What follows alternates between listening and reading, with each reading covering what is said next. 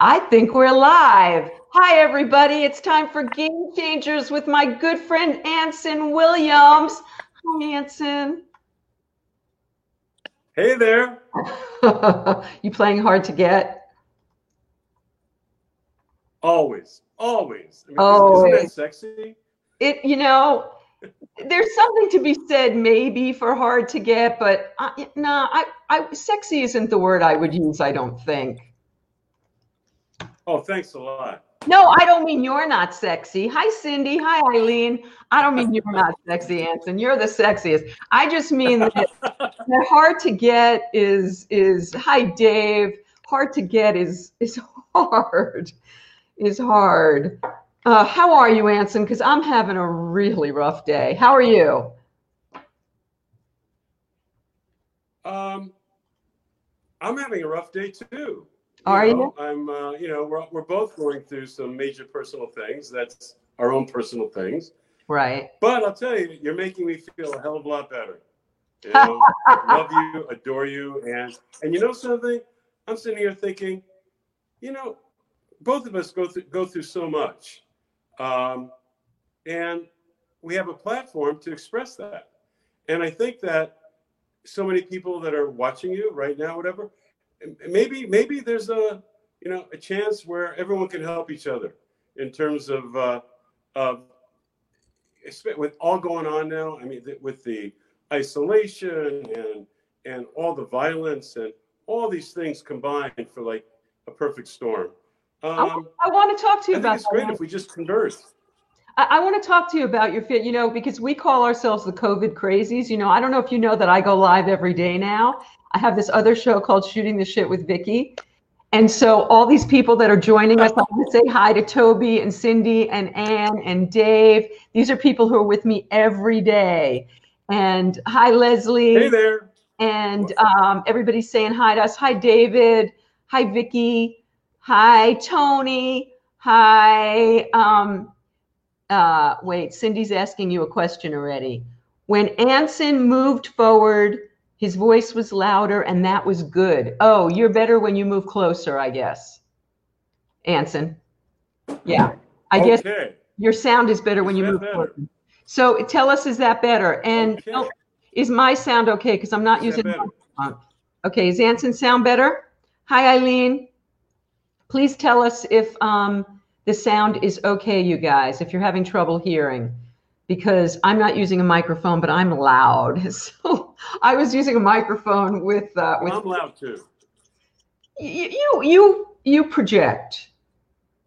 I was using a microphone with Phil, and I didn't know it was turned too hot, and it kept popping every time I talked to him. Hi, Alex. Oh my gosh.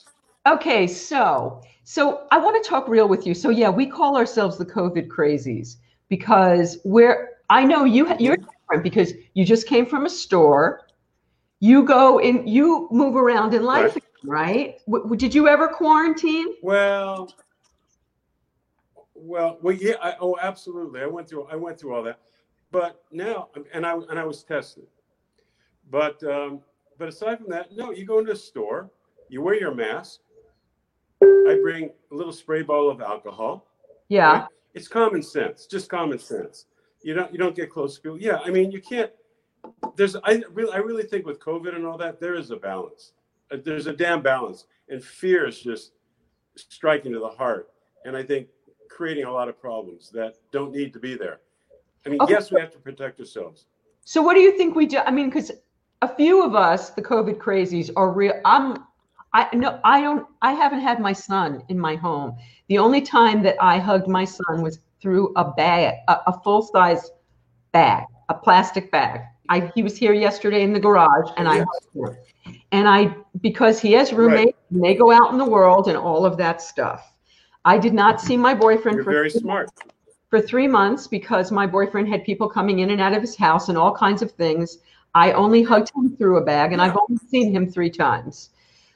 So what is the difference between, for you, fear and common sense? Where do you draw the line there? Well, you just were very articulate in common sense. You're not going to be close to people that you know have seen other people, and you don't know where those people have been. I mean, obviously, you keep a distance, and no, that's what I mean by. But there's also, I call it like your little bubbles, where you know there's certain people that are as isolated as you. Yeah. And you can safely get together. You can safely get together because you know the history. You know there's no outside interference. You know that you're safe. Come on. However, and yes, yeah, you go to the store. Two people completely quarantined. I agree with you. Like, I wanted my son to quarantine for 2 weeks so that we could do this, but he can't. Right. Yeah. Right. Then you're doing the right thing, and it hurts. It hurts like hell, but you're doing the right thing. And sing today, because and what's really, really bad, Vicki, the press is so fucking powerful. I mean, here we have this coronavirus, and then we have these horrible problems with, protests and all that now, which are very warranted. However, it's happening at a time that the worst of both worlds are coming together. Right. And if you read today, I mean, there's like a huge bunch of new cases of coronavirus, a huge bunch. Right. It's not going away, but the press doesn't talk about it anymore. So it seems like, oh, it's not so bad. Oh, it's hot outside. Oh, it's okay. It's everyone out there. It ain't okay. Right. It ain't okay. And if you have underlying conditions, and this might not sound hip or cool, you have freaking underlying conditions. Yeah, I do. Yeah. And then you damn well protect yourself. So basically what I'm saying is there are ways to have connections with people if it can work. Your son, obviously, not because of him, he can't, because he's could be exposed. Right. Same here. No, so that you have to be incredibly diligent about keeping yourself safe. However, I wish people would create more. I'm sorry. It would be great if people created more of a bubble world right now, where you literally kind of create. Okay, you stay isolated for 2 weeks. You stay isolated, and you kind of figure out, and all of a sudden you have a kind of a safe world where there's at least a human connection.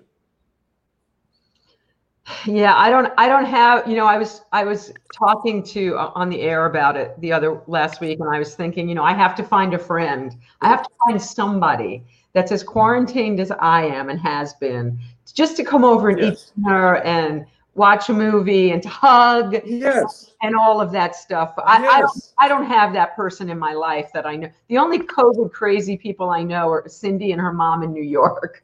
That are doing it like I am. Wait, we have a couple questions here, so let me just address those.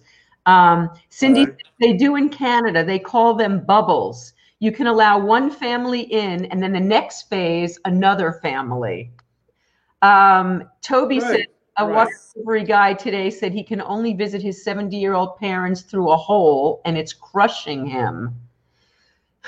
And then someone else, Trish says, everyone will be exposed at some time in your life now or later, but hopefully later we'll have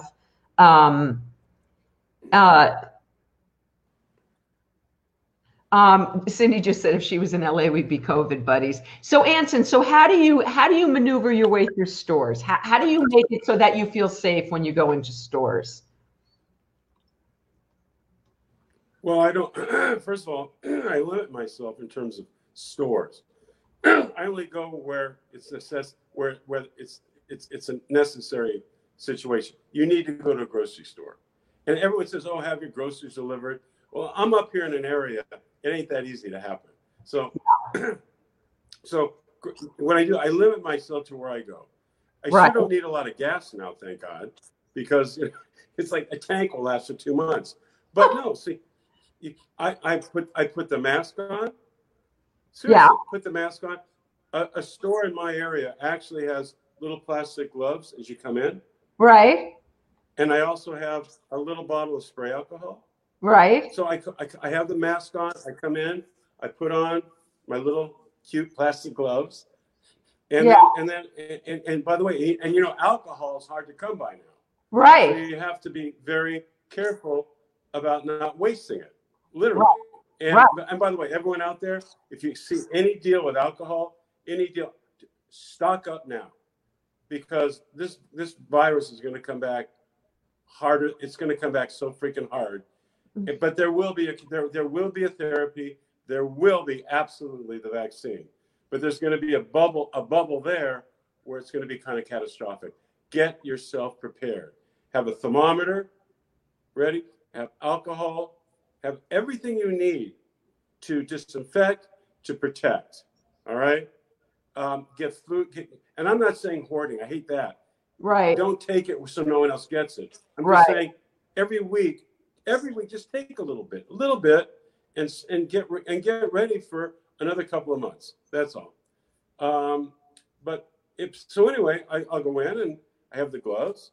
Then I'm able to pick up a card or whatever, and I go in and I make damn sure I'm like 10 feet away from people. Right. Everyone has masks where I am. They're fantastic. Really? Everyone's careful, very careful. Yeah, that's good. I go when I go up to the checkout.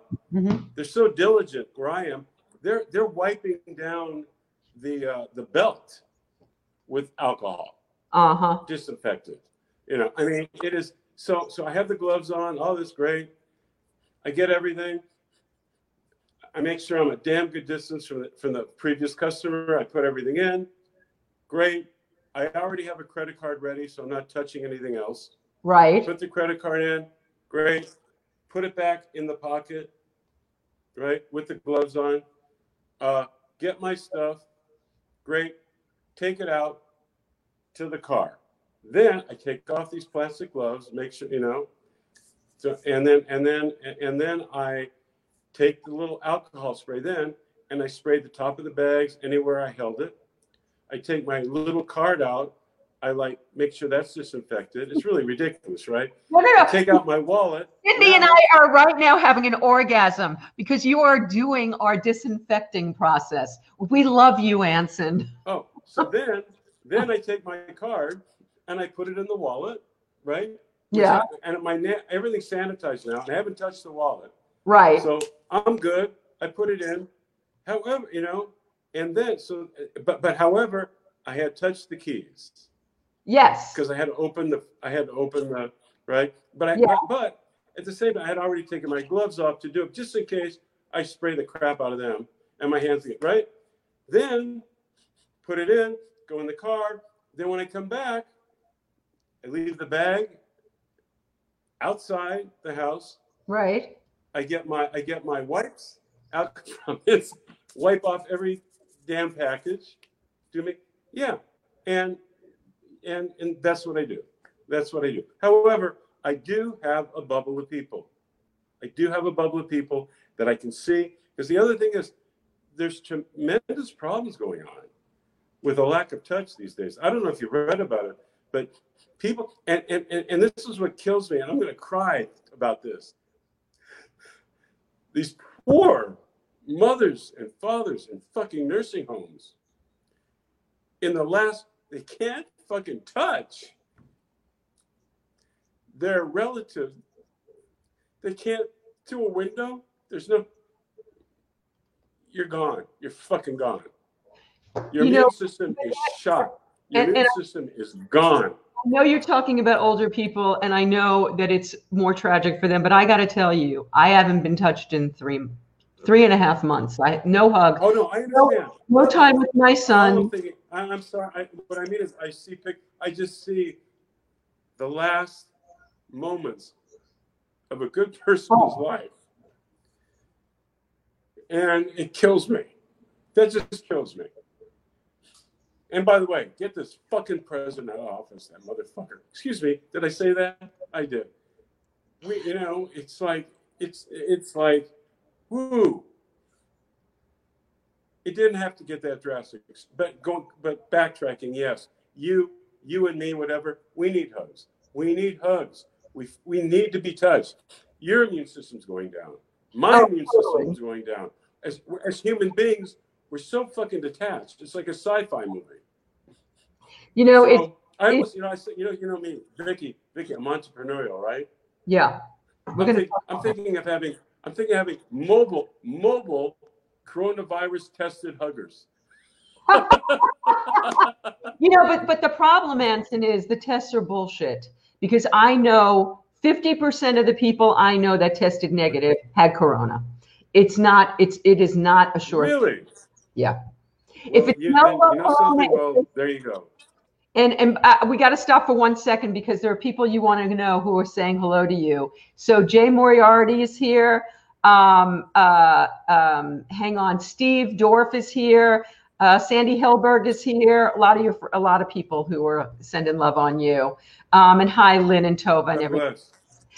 So the thing is, so when do you think that next hit's going to happen? Because I think with the protests and with the opening up of the states, that I think it's going to happen very soon. I don't think we're going to be held off for a couple of months.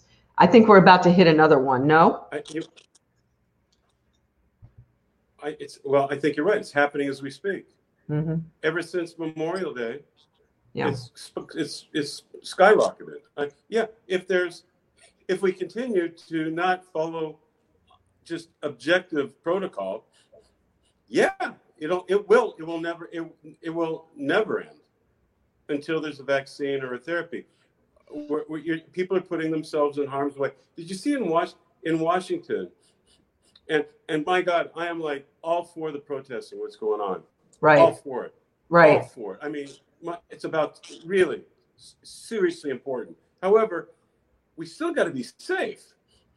And do you realize the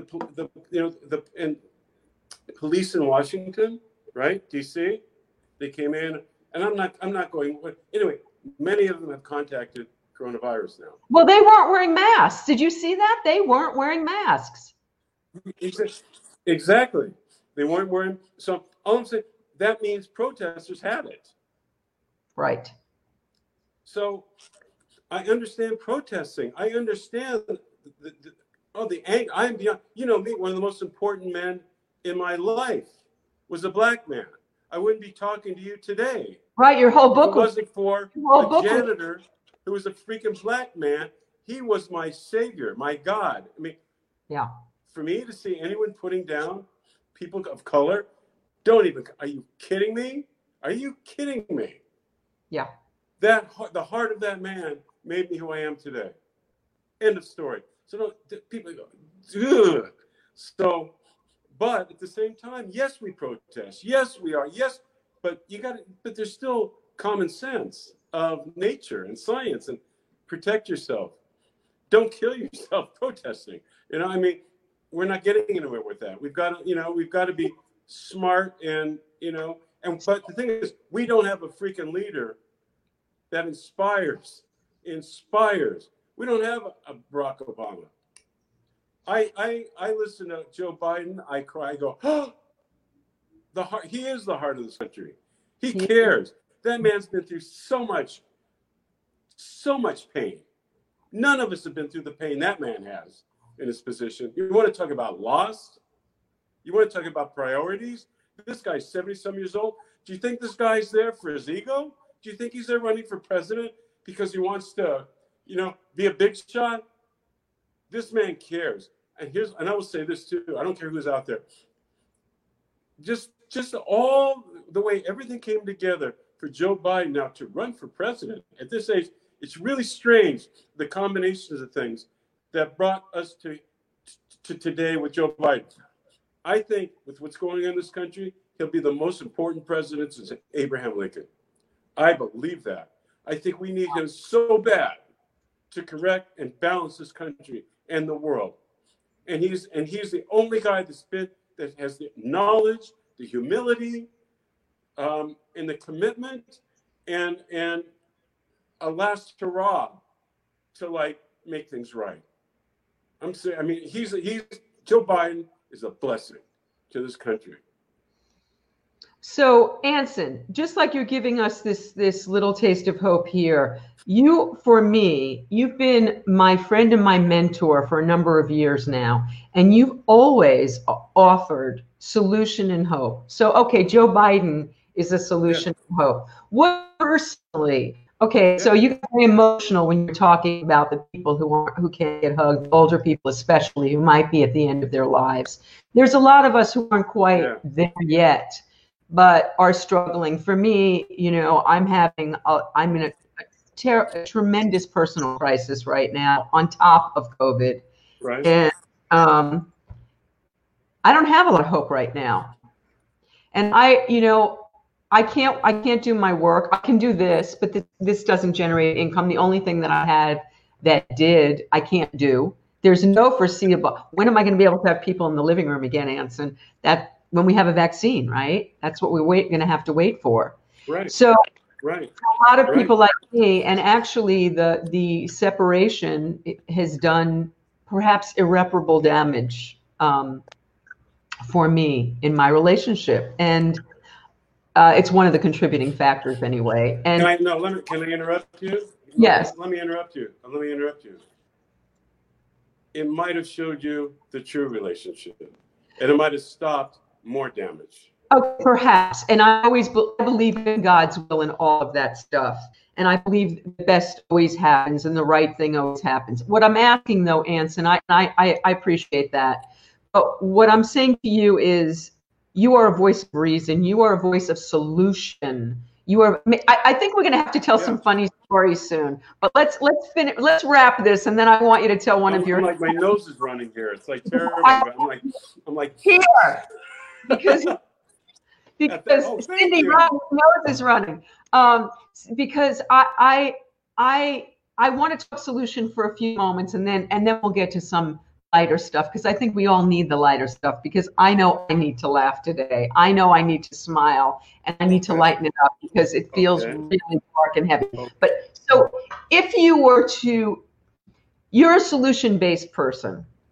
So what do you suggest to those of us? Okay, so you said like creating bubbles. Some of us, I don't have that bubble here. I don't have anybody in my life that's completely quarantined like I am. What are the solutions for having as full a life as possible in the midst of all of this? Because it looks like we're going to be in it for quite some time. Yeah. Well, let me say, let me ask you, if you look at a video right now, isolated, right? If you look at a video right now, right, and it's an emotional, like this emotional, positive. It's emotional, but oh my God, it turned out to be like a wonderful thing. You cry. Okay, you look at that video and you cry out of emotion, happiness, right? And you feel your endorphins go up, right? Yeah. We should be, first of all, reading, thinking, meditating, everything that connects emotion and positivity to you, of anything of really positive humanness to you. And also what you want in your life. You say, Vicki, you're saying, oh my God, I need to be hugged. I need to be hugged. How many millions of other people feel the same, right? There's something about communicating that and understanding it and connecting that almost feels like a hug. It does. You do everything you can. You do everything you can to pump up those endorphins, pump up that emotion, give someone else what you need. Hi, so-and-so, I need a hug. I can't be there, but I'm hugging you. And when you say it, you're going to feel hugged. And when they come back, you get that answer back, oh God, thank you. You thought of me. You're going to get up a double dose of endorphins. It's not as much as being there, but you will stay in a positive place. You can't see, you are what you think, Vicki. Everyone says you are what you eat. Bullshit. You are, to a point. You are what you think. You can beat a lot of things if you think right and your endorphins are kicking and your immune system's kicking. It all comes from your mind and actions. All right. So stop thinking of the worst, start thinking of the best, and really get the fuck outside of yourself. Really. Get the fuck outside of yourself and care about and go, my God, if I'm going through this, I'm going through this right now. I'm going through such, I'm not going to get into the personal thing. It's hell what I'm going through right now. But you know, other people are going through hell. You know how I feel good? I can help them because I'm there. I feel it. I'm going through it. And I have a platform to be able to help others. And it connects. And it helps them, even in this coronavirus. And you, all of us who have a platform should be thinking of others before ourselves. You want to get better? You want to feel better? You want to feel less lonely? Freaking give of yourself now, today, in this limited environment. I agree. Help others, and you will be a better person at the same time. And you will come out of this larger and with a larger heart. And we will all want to come out of this with a larger damn heart. I love all of that, and I agree with all of that. And, you know, my small part is that I go live every day to connect with this group of people and these people that I love. And we hug each other every day on here because we communicate. Because even though it's only me on camera, I read their comments and we talk, and they're part of the conversation. And I'll make them part of the conversation before we, but there's a lot of requests for stories from you and for, you know, I have my favorite story, which I've made you tell 100 times about, you know, I don't know if a lot of people know how entrepreneurial you are, and I'm holding up right now Alert Drops, which is Anson's product. And Anson is saving lives and changing lives with this. The last time I squirted it, oh, this one's broken. I can't get this one to squirt. But this is saving lives because it Oh, thank you very much. It keeps people awake when they're falling asleep. And I've used it on the road, and it has absolutely been a lifesaver. At 3 in the morning when I'm falling asleep behind the wheel, wow, this thing makes a difference. So you're very entrepreneurial. I want to get more current, but can you just tell us your first entrepreneurial story, how you made your first deal, how you made your first money? I make you tell this story every time. I was 9 or 10 years old. And, you know, I grew up, you know, in a lower middle class family. Today it would be poor. But back then it was a fair world. And the GI Bill allowed you to have a house and stuff like that. I mean, a house, and they're really, it was an amazing time to grow up. So, but we had no money. And my dad, his goal in life was to be an artist. And in college, he had created this cartoon stationery, and it was really cute. It was all these little cute cartoons, stationery, and these little folders, and they were just stuck in the garage. They were stuck in the garage, in a box, right? And I remember he showed it to me. Well, I never could do anything with it because he wasn't a salesman, right? So one day he came home and I put all this money on the table. What are you doing? He said, I sold all your stationery. I was 9 or 10.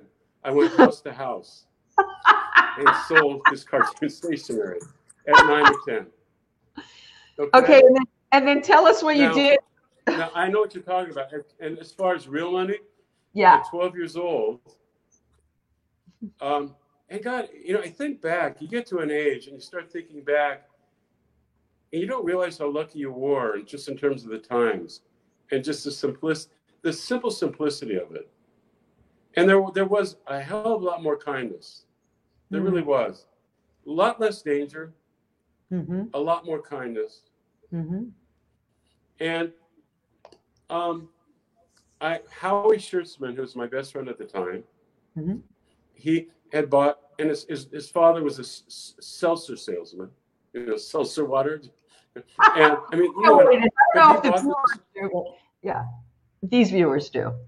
But he bought, so Howie bought this little printing machine like this, right? And to make up business cards. We're 12 years old. We're 12 years old.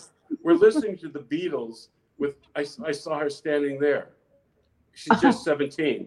I mean, that's, you know, literally in his garage. We're like this. I'm setting fucking type. Yeah. And we're doing, and what happened, I go downtown Yeah. to downtown Burbank and sell people to buy business cards from us. So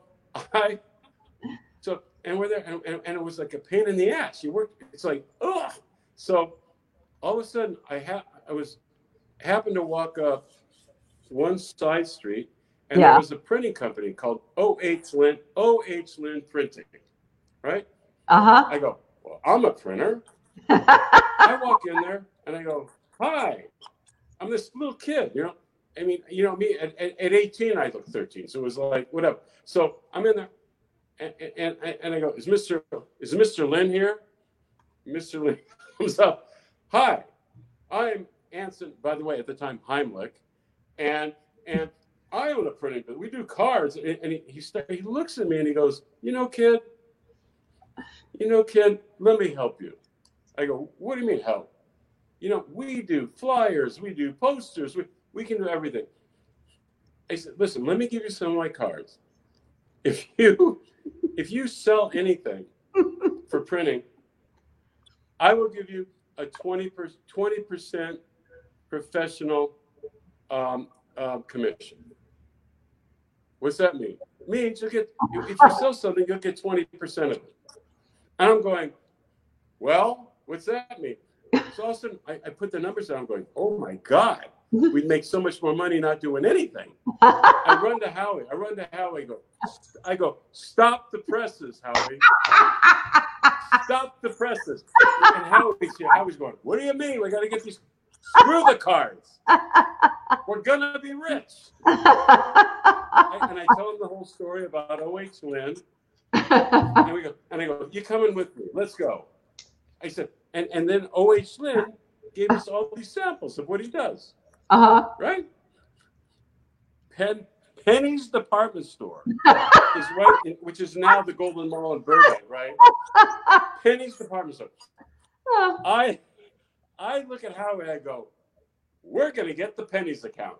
Right? And how old are you, Anson? And Vicky, 12 years old, 7th grade. And by the way, this thinking is why I'm talking to you today, out of the box.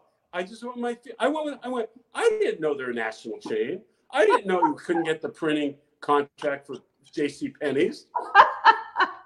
Anyway, walk in, go up these old stairs, go to a receptionist, and I say, we'd really like to talk to the manager.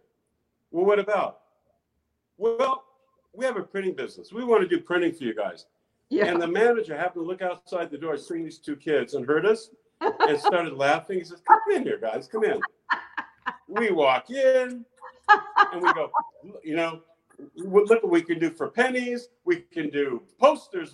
And he goes, kids, I really don't have the authority to hire a printing company for the entire J.C. Penney's franchise.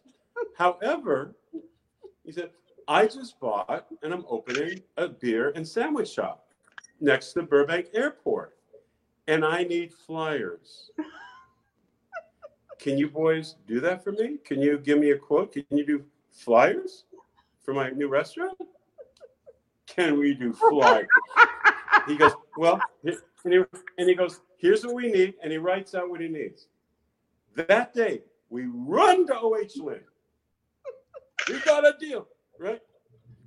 And O.H. Lynn does this kind of temp flyer. Yeah. Bring it back. The manager goes, geez, that's great. Done. $78 sale. We got 20% of it.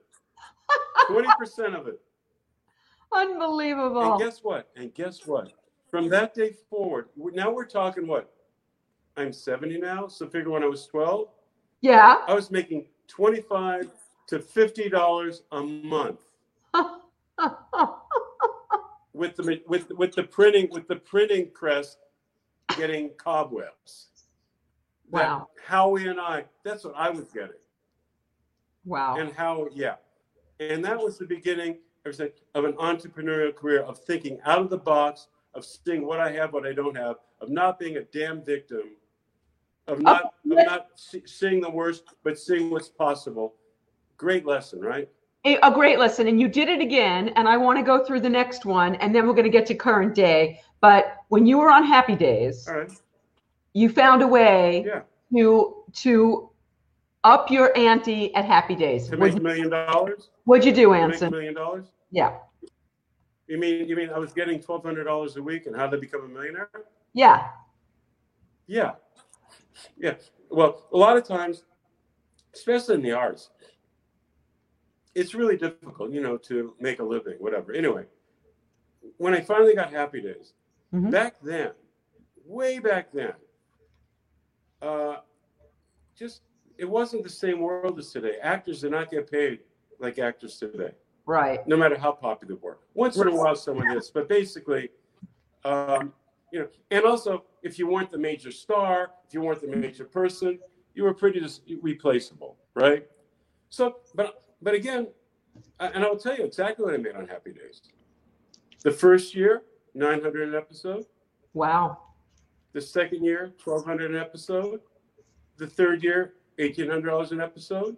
The fourth year, $2,400 an episode, right? But I didn't look at it like, oh, I'm not getting paid enough. I'm looking at it like, man, there's a lot of opportunity here. So anyway, first year of the show, not a lot of money, right? But I knew just because of circumstance, I had met David Cassidy, and Partridge Family had just ended. Right. And he was telling me how much better he did off the show than on the show because he sang on the show. And then the first year of Happy Days, the Brady Bunch was still on the Paramount lot. Right. And Barry Williams and everybody, they were going all over the world doing a singing group now.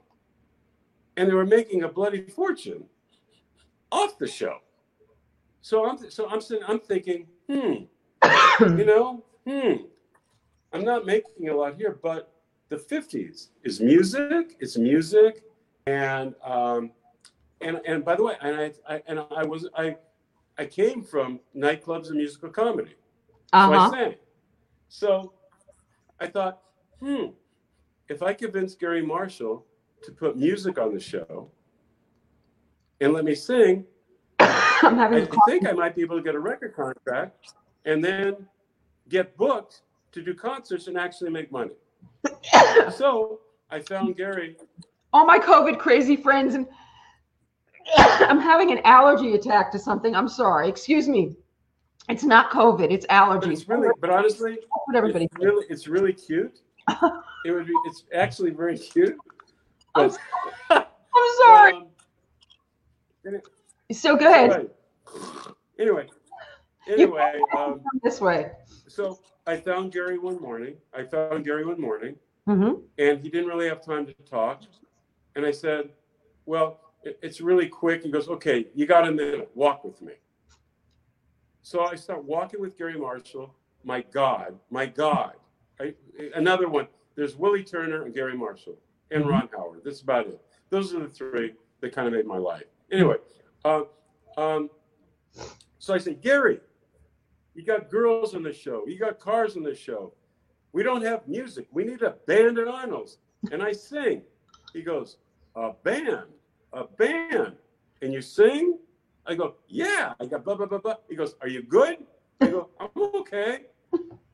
A band. I like that. Hey, he says, there's a show coming up for fraternity show. I'm going to fit it in. Let's try it out. Yeah. Go talk to Bobby and pick a song. And I'm walking away. And I hear in the distance, at first I'm thinking, wow, I'm going to sing on national television.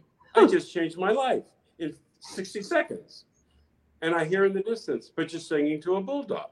Because, Gary's mind's thinking, funny.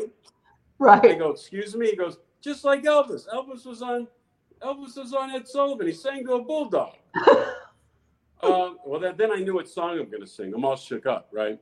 So, and he goes, I believe you're good.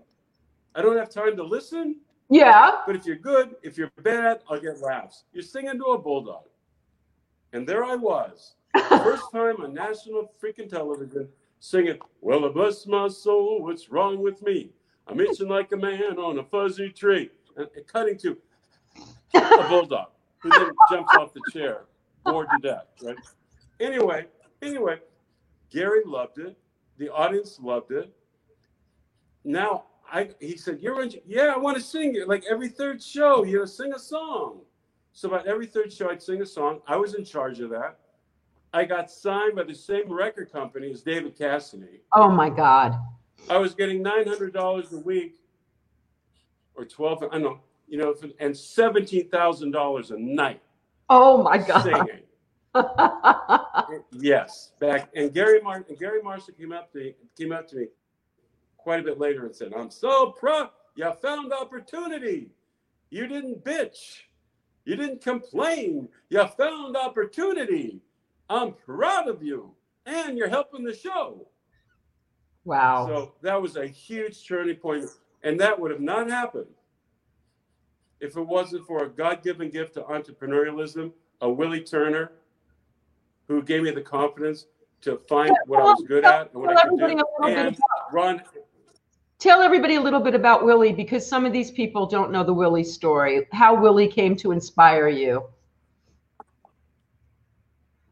Well, Willie Turner, I mean, I wrote a book about it. Yes. Well, Willie, I was 15 and a half years old. And, again, not coming from a family with money, I always had to work. And I had a part-time job. I got a part-time job as a janitor at Leonard's department store in Burbank. Mm-hmm. And while going to school. And my boss was Willie Turner, who was a black man, not well educated, mm-hmm. a functioning alcoholic, believe it or not. Oh, wow. And a God, a prophet.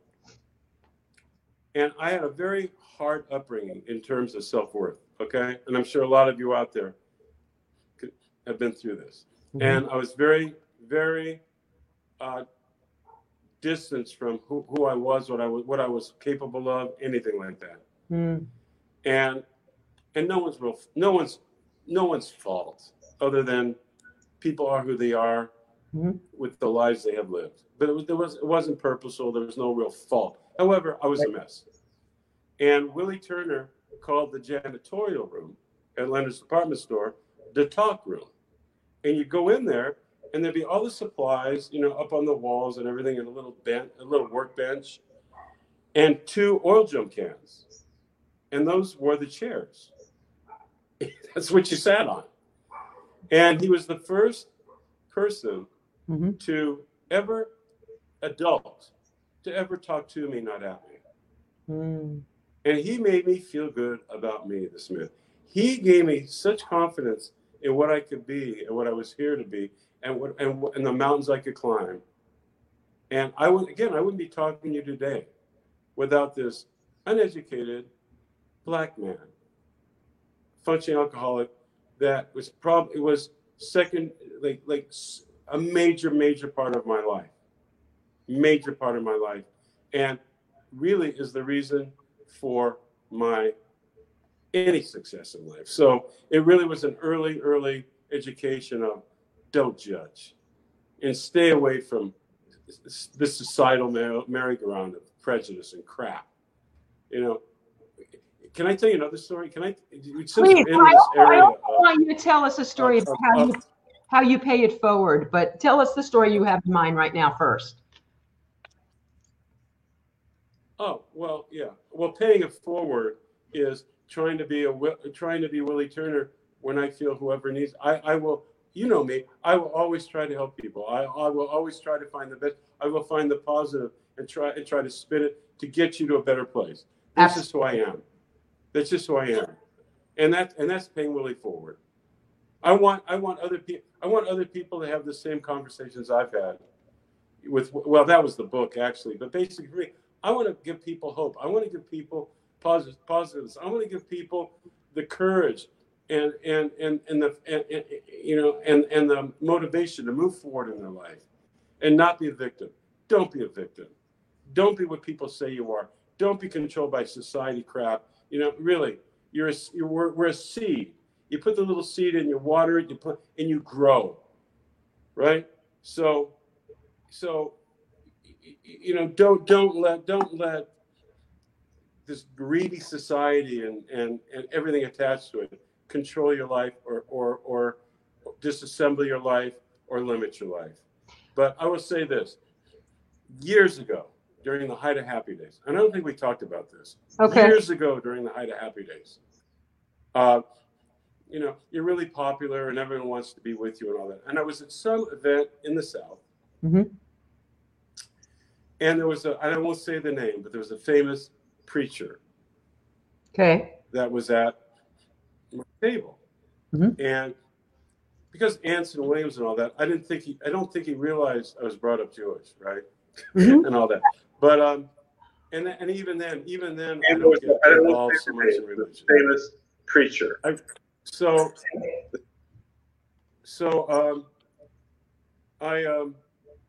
We're sitting there, and he said something about, oh, you know, black people are great, but you know, we really something about we shouldn't intermingle, right? We shouldn't be together, right?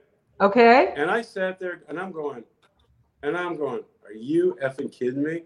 And it just hit me, and I asked him, I said, is God perfect? Absolutely. Does God make mistakes? No. And then I said, can giraffes and lions have babies? He goes, no. I go, what? Well, I said, because it doesn't work. No, they're not supposed to. Then why, sir, can black, Asian, how come we all can have perfect babies, perfect genetics to create new life? And he's looking at me. Well, it says in the Bible, oh, screw your Bible. Screw your Bible. That's God. You want to talk about God?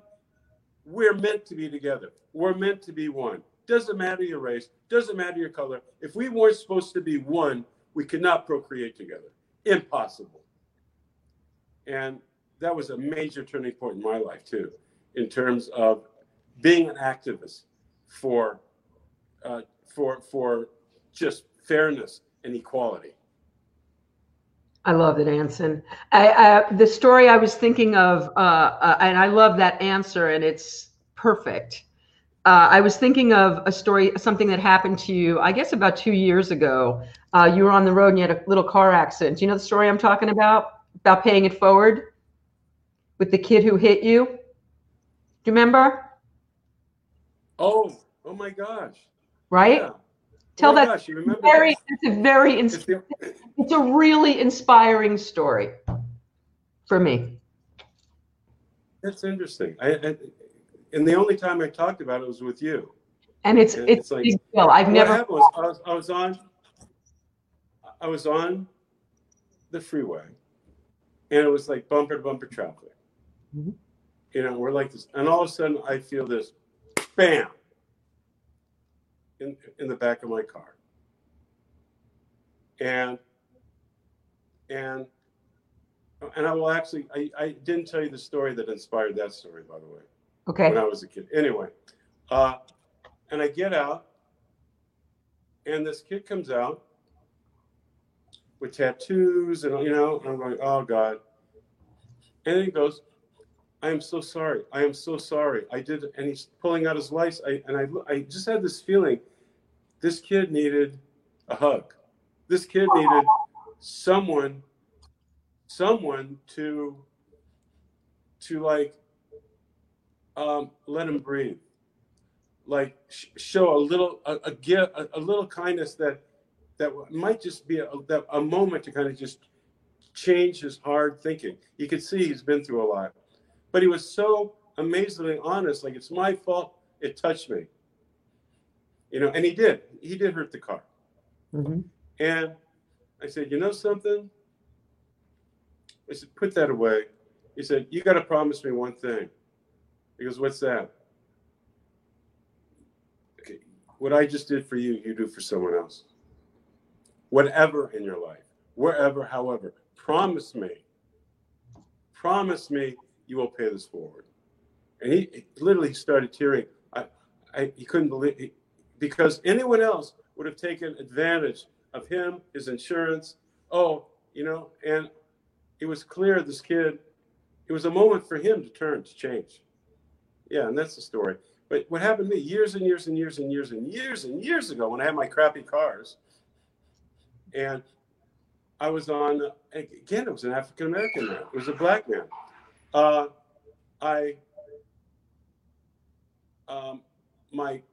got a flat tire, and on the road, and this funky truck comes by, and this guy comes out, kind of scary, really big guy. But, can I help you, son? And he helped me do because I didn't have the jack or anything. He helped me, and we got the tire back on. And I said, "Oh my gosh!" And I was nothing. I was a spit in the world, you know. Right. And he said, "No." He said, "You just do it for someone else sometime." And though it's funny, everything I've gone through in my life, all the people you meet, all the big hoo-ha bullshit, Willie Turner's and that guy, that's who stick in your mind. That's who stays with you. Not the famous, not the rich, not all that bullshit. It's people that connect with you totally from the heart in an incredibly selfless way. That's who sticks with you. And that's who changes you. And that's what makes you a better person. And that's what helps you climb your mountain. And that's who gives you purpose. I love it, Anson. And it reminds me every time you tell your story. It reminds me. I mean, it's something that if each of us paid it forward at every opportunity, what a world this would be if we were all paying it forward. Different world. It's a beautiful thing. Do you remember Cindy Beagle from Happy Days? She was a writer. She was here in the living room. I believe you met Cindy. Yeah. So Cindy, yes. Story. Yes. You were the most positive person on the Paramount lot, and she said you got Betty Davis to agree to do a TV movie, and nobody thought you could do it. Is that true? Yeah, I did. How'd you do it? It's true. It was Ron Howard and I that got Betty Davis. Yeah. And it was a film in 1980 called Skyward, and it was the first time a disabled actress had the lead in a movie of the week ever. It was a breakthrough. Wow. It was a breakthrough. It was 1980, and I remember we developed the script, and Brandon Tartikoff, who was president of NBC at the time, a phenomenal man, really phenomenal man, was kind of stuck because we wanted to do. I said, "Okay, well, who are you going to cast?" Well, I said, "We really have this young girl who's a disabled actress. We'd love to put her in the lead." Well, we really need Melissa Sue Anderson from Little House on the Prairie, and I said, "Well, that would really kind of be hypocritical." I know, but then he finally said, "Listen, the other major part is a retired stunt lady in her 60s or whatever. If you can get someone like Betty Davis, you can have that actress." Well, now getting someone like Betty Davis was like, getting blessed by the Pope from Burbank. It's like, what are you fucking kidding me? It's like, at the time. However, I was watching Johnny Carson and Betty Davis is on, just coincidentally. And she was complaining about the old lady script she got. And she wanted to do something that had some action. I'm thinking, what better action than a retired stunt lady, pilot lady? So I tell Ron, and we just sent the script to her. We just sent the script to her agent. Right? Hey, we didn't realize that Betty Davis didn't trust anybody, especially her agents. She read everything. So she read it and said, "I'll do it." We got Betty Davis. Unbelievable. And in those days, and Brandon Tartikoff said, "Then you got Juicy Gilstrap, greenlit." Wow. And it's called Skyward. Wow. Yeah. It became an incredibly important film. And in those days, actors didn't go back and forth between TV and film. That was really unheard of, what you did. Exactly. Pretty much, yeah. Back then, yeah. So had the whole, so why did you start getting into product? You talk about creating your own highway and moving things forward and keep doing the next thing. What took you into merchandise, into products? Well, it's pretty instinctual. I mean, I had met my business partner on Melrose Place when I was directing, because she's a famous makeup artist, but she had this this product for skincare that was only used in the trailers of on movie sets. Mm-hmm. It was with crushed pearl and all this cool stuff. And anyway, it really intrigued me. And my instinct said, whoa, this is a major product. Knowing nothing about the product business. Mm-hmm. Well, we teamed up, and my gut told me, move forward, man. I mean, move forward. The odds of making it were like none. None. Zero.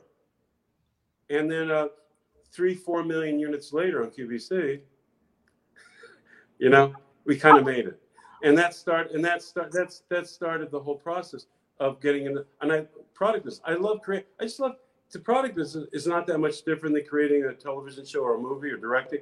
You're finding something from nothing. You're creating this vision into a reality. And if I found it as exciting as show business. Wow. And and that got me into it. I love finding problems. I love finding or creating problem-solving products. I love being able to add something that's a real benefit to everybody. Not taking advantage of people, not scamming people, but something that's really a great addition to their lives. And I love it. So what inspired you with Alert Drops? How did that come about?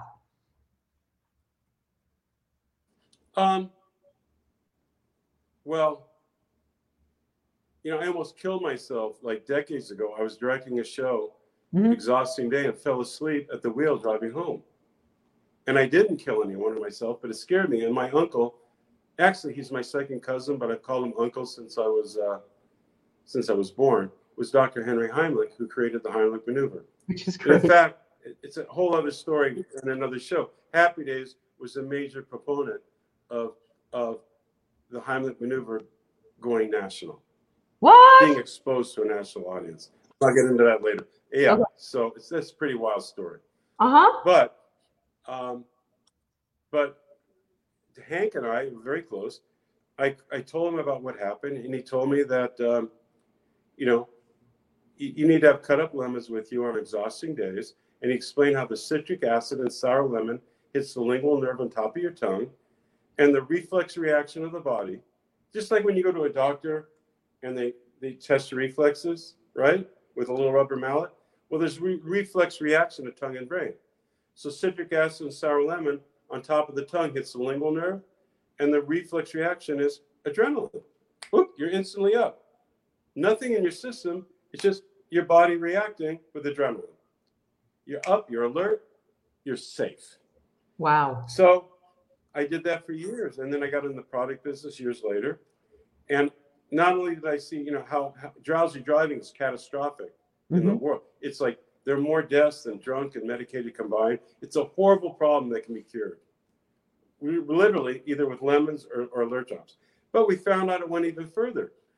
Anyone who needs to be alert, a machinist, jobs, police officers, doctors, whoever needs to be clear and instantly awake and safely with nothing in your system. Kids studying without screwing up your system with all these horrible drinks that people drink. Just your body waking the body. I talked to Dr. Heimlich, and that's when I said, can't we do it? Can we do an alert drop, like spray drops? Can we get citric acid, sour lemon, have a little spray, and spray it on top of your tongue? He said, this is before he passed away a few years ago. You'll save more lives in the Heimlich maneuver. More people are exhausted than choking. I'll do anything I can to help you. It will save. He promised me he'll do this. And he helped me develop this product. And 2 weeks before he passed away, I promised him I would get this product out because he knew how important it was. He knew how important it was. And today, we donated so many to the front lines of healthcare workers during this virus thing because they're exhausted. Also, there's a thing with this isolation called isolation fatigue. People are they're depressed, they're tired just because of the super change in their life, and they're lethargic. They're really lethargic, just being stuck. And we're finding out that Alert Drops is a big, major benefit to people because it kind of wakes you up, gets you going, you feel better, and kind of gets you out of that doldrum naturally. And by the way, we didn't invent anything new. We just took old science. It's very old science. And if people go to alertdrops.com, they can read all about it. It's just very old science. Citric acid, sour lemon on your tongue, boom, and nothing's going to hurt your health. It's going it could save your life. It can make you feel better. So simple. And I tell people too, if you don't want to buy Alert Drops, get cut up lemons. It's just Alert Drops a little cleaner and easier. Otherwise, bite into a lemon. It'll do the same thing. That's fantastic. So tell us how, I don't think I've heard this story, how the Heimlich maneuver became into the national consciousness because of Happy Days. How did that happen? Henry, Dr. Heimlich, was having a hard time bringing attention to the maneuver because of the politics he had with the American Red Cross. They hated him. Why? And they hated him. And they had, because he exposed some things and whatever. Dr. Heimlich was a purist, a real activist. And they kept promoting slap on the back. In fact, to this day, you'll never see the Red Cross saying the Heimlich maneuver. They will say hug for life. Wow. To this day. Wow. Right. So anyway, they were stopping him. And he was getting regional stuff, right? But he's a little, and so he happened to visit the Happy Days set one day, and we were talking about it, and he was frustrated in not being able to get the attention it needed. And there was a phone call on the set for me, and it was from the Merv Griffin show. And someone had dropped out for the show that night. And I had done the show a couple of times, and they asked if I'd be available to sing a song and be interviewed that night. And I went to Henry, and I said, hey, maybe we can get the Heimlich maneuver on, like a naive schmuck. Maybe we can get the Heimlich maneuver on. So finish rehearsal, go back to my place, shower, he comes with me. We go together to the Merv Griffin show. And I go, where's no Merv, no Merv, no Merv, no Merv. He's busy, no Merv, who is a great guy, by the way. So I rehearsed the song, no Merv. Okay, we tried. All right, we tried.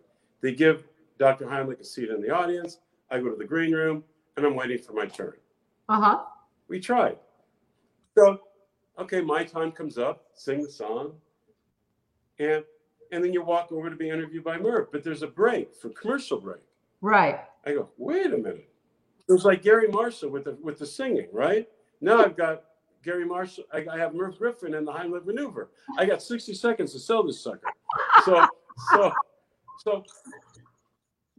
my uncle's in the audience, the Heimlich maneuver, blah, blah, blah, and he says, wait, he goes, I heard about this. He says, I heard about this. I was in Ohio.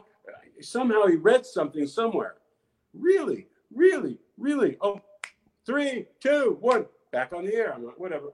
Out of the blue, Merv Griffin goes, I was talking to Anson, and Dr. Heimlich, can you please stand up in the audience? Explains the whole Heimlich maneuver, brings him on stage, does the maneuver on Merv. Oh my God. Does the maneuver on Merv. Bam! Freaking bam!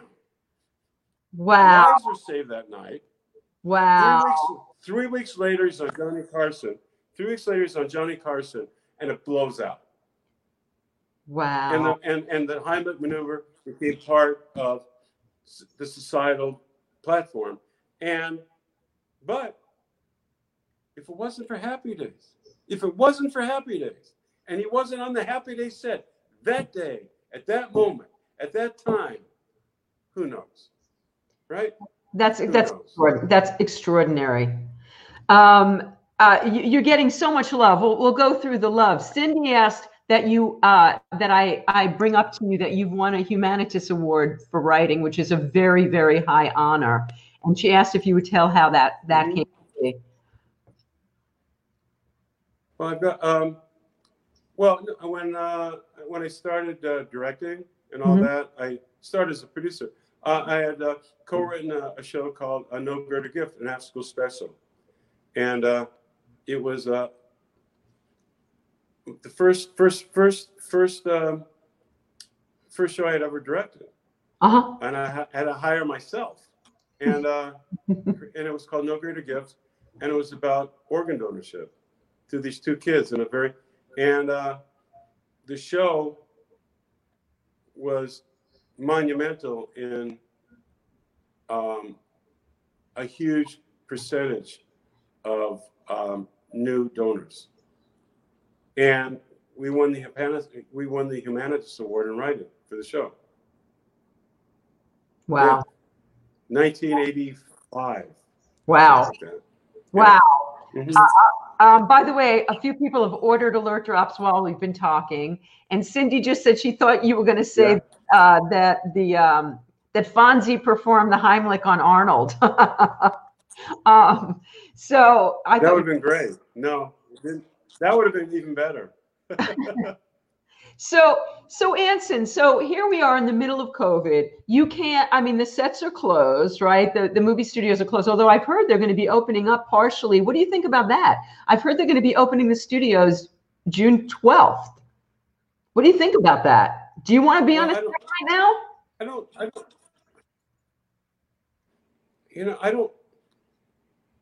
I know that studios are going to be incredibly careful. So I don't know enough. I don't know enough how they're going to do it. I'm more, as a director, I could see. I mean, I could see it kind of working, but I'm very nervous about our actors because they don't wear masks. Exactly. Right. Exactly. So for me, jury's out, man. Jury's out. I haven't been asked that question. Just thinking it through. I don't think it's very. I mean, I know economically it's important. I do know that. But in terms of safety, man, jury's out. Jury's out. I don't know. I don't know. That's very close contact. And you're getting these very famous people and unfamous people. I mean, it could be a nightmare. It doesn't feel right. I mean, can we even have love scenes again until there's a vaccine? Is that even a possibility of something we could, in good conscience, do? Oh yeah, you can do that through. Well, I don't. Again, you know something? I don't know, because now I'm hearing about people have it and there's no temperature and there's and no one, and you don't even know. I don't know enough. I just don't know enough to answer that. But so, I think it's precarious. I agree with you. And so, Anson, so here we are in COVID, and your life has been disrupted as everybody else's has been. How are you being productive in COVID? Right. Are you being productive in COVID? Are you different in COVID? Oh yeah. Well, yeah. Well, as being in the business, I mean, I'm always writing. We're submitting. I mean, there's limitations and all that. So yeah, I just try to do productive things, whether it's writing, whether it's something in the house, whether just something, something productive that gets your mojo going, At least where I am now, people are donating time to leave dinners that you cook off at people's homes they can't get out, So yeah. So it's not the end all be all, but I still feel productive. I'm not, just sitting in place. It is a good time, and anyone who's creative, I mean, it's a lot of great time to write music. I mean, in the arts especially, whatever. So you can get involved in a lot of things, but then a lot of people. They don't have that. They're in a different career, whatever. So, but then again, like I said before, then if you get involved with other people, even online, whatever, if you get involved with other people to give what you need to them, I know things move forward, and you end up in places you never would think you were, and all of a sudden your life becomes satisfying every day. You feel kind of complete every day. That you had everyone needs to have a purpose every day. And I think that's the basic thing, is find your purpose and contribute to that. And it'll get us through all this shit. We've been through this before for thousands of years. We've been through this before. And this will pass. It will pass. There will be a vaccine. There will be. And the other thing I think hopefully this teaches people, eat correctly. Get your immune system up. Be proactive. Be freaking proactive for your own health, for your own life. Be proactive.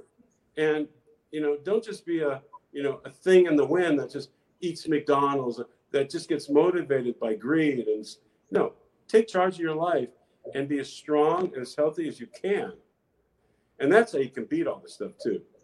By the way, I believe there's a lot of people that don't get the virus because their system actually beats it, because they actually do the right thing for their lives and are proactive in being as healthy as they can, also productive as they can. I think that's really true. I'm just, from a human standpoint, my curiosity is, you have such a great attitude. You're always moving forward. You're always seizing opportunity and looking for the bright part. Does it ever get too much? Do you have your days where it's just too much? Or no? Yeah. Oh yeah. I'm going through a personal thing right now that is, I wouldn't wish on anybody. I wouldn't wish on anybody. And if anyone's been through parental alienation, they'll know what I'm talking about. But yeah, I do understand. And, but it's your choice. It's your, what do you want to be? How do you want to live? It's your choice. Do you want to be a victim? Or do you want to move forward? Do you want to or do you want to do something, you can pick negative, you can pick positive. Your choice. I pick positive. So it was I pick positive. When it gets, and by the way, a little tequila. That might be the answer to my next question. I was going to say, so on those days when it gets tough and the feeling gets tough, do you have something besides tequila, because I'm sober, that do you have something that just works when you need to pick yourself out of that? When you said, all right, enough, I can't indulge that, I want to. Well, what really works a lot. Well, I'm taking the two dogs for a walk, getting on a trim. Exercise is tremendous things. Yeah. I find anything that'll raise the endorphins, like kick in the endorphins, settles you down. Really settles you down. It really does. It like kind of takes you out of that funk. And so I do that. I'll force myself to do something active. Yeah. That punches me up, I totally get that. Taking action is definitely, for me, the most effective thing as well. Cindy just asked, maybe we can change the subject and get happier. What do you have a favorite Happy Days episode? Oh gosh, there's a few. I think I think Don Most was like, he makes me laugh like nobody. He's my. I think the episode where he busted up Fonzie's motorcycle. To this day, it makes me howl. Makes me howl. Other than that, my other one I think was when I sang to Joni, "Put Your Head on My Shoulder." That was a huge. It was a huge. I think it was the highest rated episode of all time. Wow. Oh yeah, like 67 million people. Wow. But that hit me because I felt like the end. There's something about it that just emotionally hit me. The whole, just that whole. Just the whole premise and the puppy love and still, not destroying her heart, and all that. So yeah, I think those two. Yeah. That's fabulous. Somebody asked earlier, Dave asked earlier to ask you about Donnie Most, and I know that your relationship with Don is so far beyond Happy Days. You guys are still the best of friends. Oh yeah, we're best friends. We're best friends. So was it that way from the? Did it just click immediately? Did it develop over time? Well, we were always friends. We're always friends, but the depth of the friendship happened after Happy Days. we just really learned to love each other, and I mean really deeply care about each other beyond show business. Yeah. So you guys socialize and have a whole life together and all of that stuff. Yeah. He's part of the umbrella. Is he part of the bubble? I was going to say, is he part of your bubble? He actually came to the house. He came to the house over the weekend with Morgan. Yes. Oh, because they're quarantining too. You bet. That is beautiful. Yeah. I love that. I love that so much. Okay, so I'm just taking a quick peek and seeing if I missed any questions. That everybody's just loving your stories so much. Somebody's saying. Hopefully, it just gives people a little hope. Well, see, that's the thing, Anson. You are, on a personal note, for me, when I first started this show, it was called The Road Taken, and you became my mentor, try to help me to take it to the next level. And you gave me so many good ideas. One of the things that you suggested I do was do the little videos before, the little teaser videos, and put those up. And I can't do them anymore because we're not in the same room anymore. I mean, I guess I could do one of myself, but it's not. I do put up teasers, but not quite. But anyway, you gave me some great ideas. And another one was, you said, I don't care what you call it, but The Road Taken ain't working. It's not. It's too long. It's confusing. It's not current. It's not happening. And because you sparked me, I came up with Game Changers, and it is a better name. And you're always full of great ideas. You've always told me that I've got to find lightning in a bottle, and I've got to find the one guest that's going to put this over the top. I haven't done it yet. I remain hopeful. But I think the best piece of advice you ever gave me, you told me to write down every person I know. And you said somewhere on that list is somebody that can help me. And, Anson, every time I hit a wall, I do a version of that. I did that whole list that time. But every time I sort of run into a wall, I do that mentally. I start thinking of all, and people come to me, people that I wouldn't even begin to remember that I know. And I'll reach out. And, none of them really turned into the magic formula yet, but I remain hopeful. I think it's a really good exercise to do. So I don't call him my money manager, Cindy. I call him my money mentor because Anson is entrepreneurial, and Anson, I wouldn't say you've been money focused, but you've been, what would you say? Success. Huh? You know how to make money. You know how to, you also told me, don't get on somebody else's highway, make your own highway. And I believe I kind of do that. Women Who Write and Game Changers and stuff. Yeah, you do. We talked about doing, when I was having trouble with my editors, when I was writing columns, because you encouraged me to be a writer first and foremost. And we were talking about doing a website where I could be in control of my own stuff. So by money mentor, Cindy, what I mean is that I don't think in terms of how can I be financially successful, and I need someone like Anson to guide me to think more in those entrepreneurial terms, in terms of dollars, which is not my go-to. It's not being money. It's finding opportunity where you are, and that's when we talked about music on Happy Days and all that. It was like, I found opportunity there. I saw what I had. I always see what I have, not what I don't have. I'll look for opportunity, not what I don't have. And that's a big thing. Anyway, I apologize. I'm going to have to go. I'm sorry. No, I kept you way out. I could talk 3 hours. Everybody out there, thank you so much for being here with us, and for all of the love and all of the questions for Anson. Anson, thank you so much. I adore you so much. And I'm so grateful to you personally, professionally, in every way.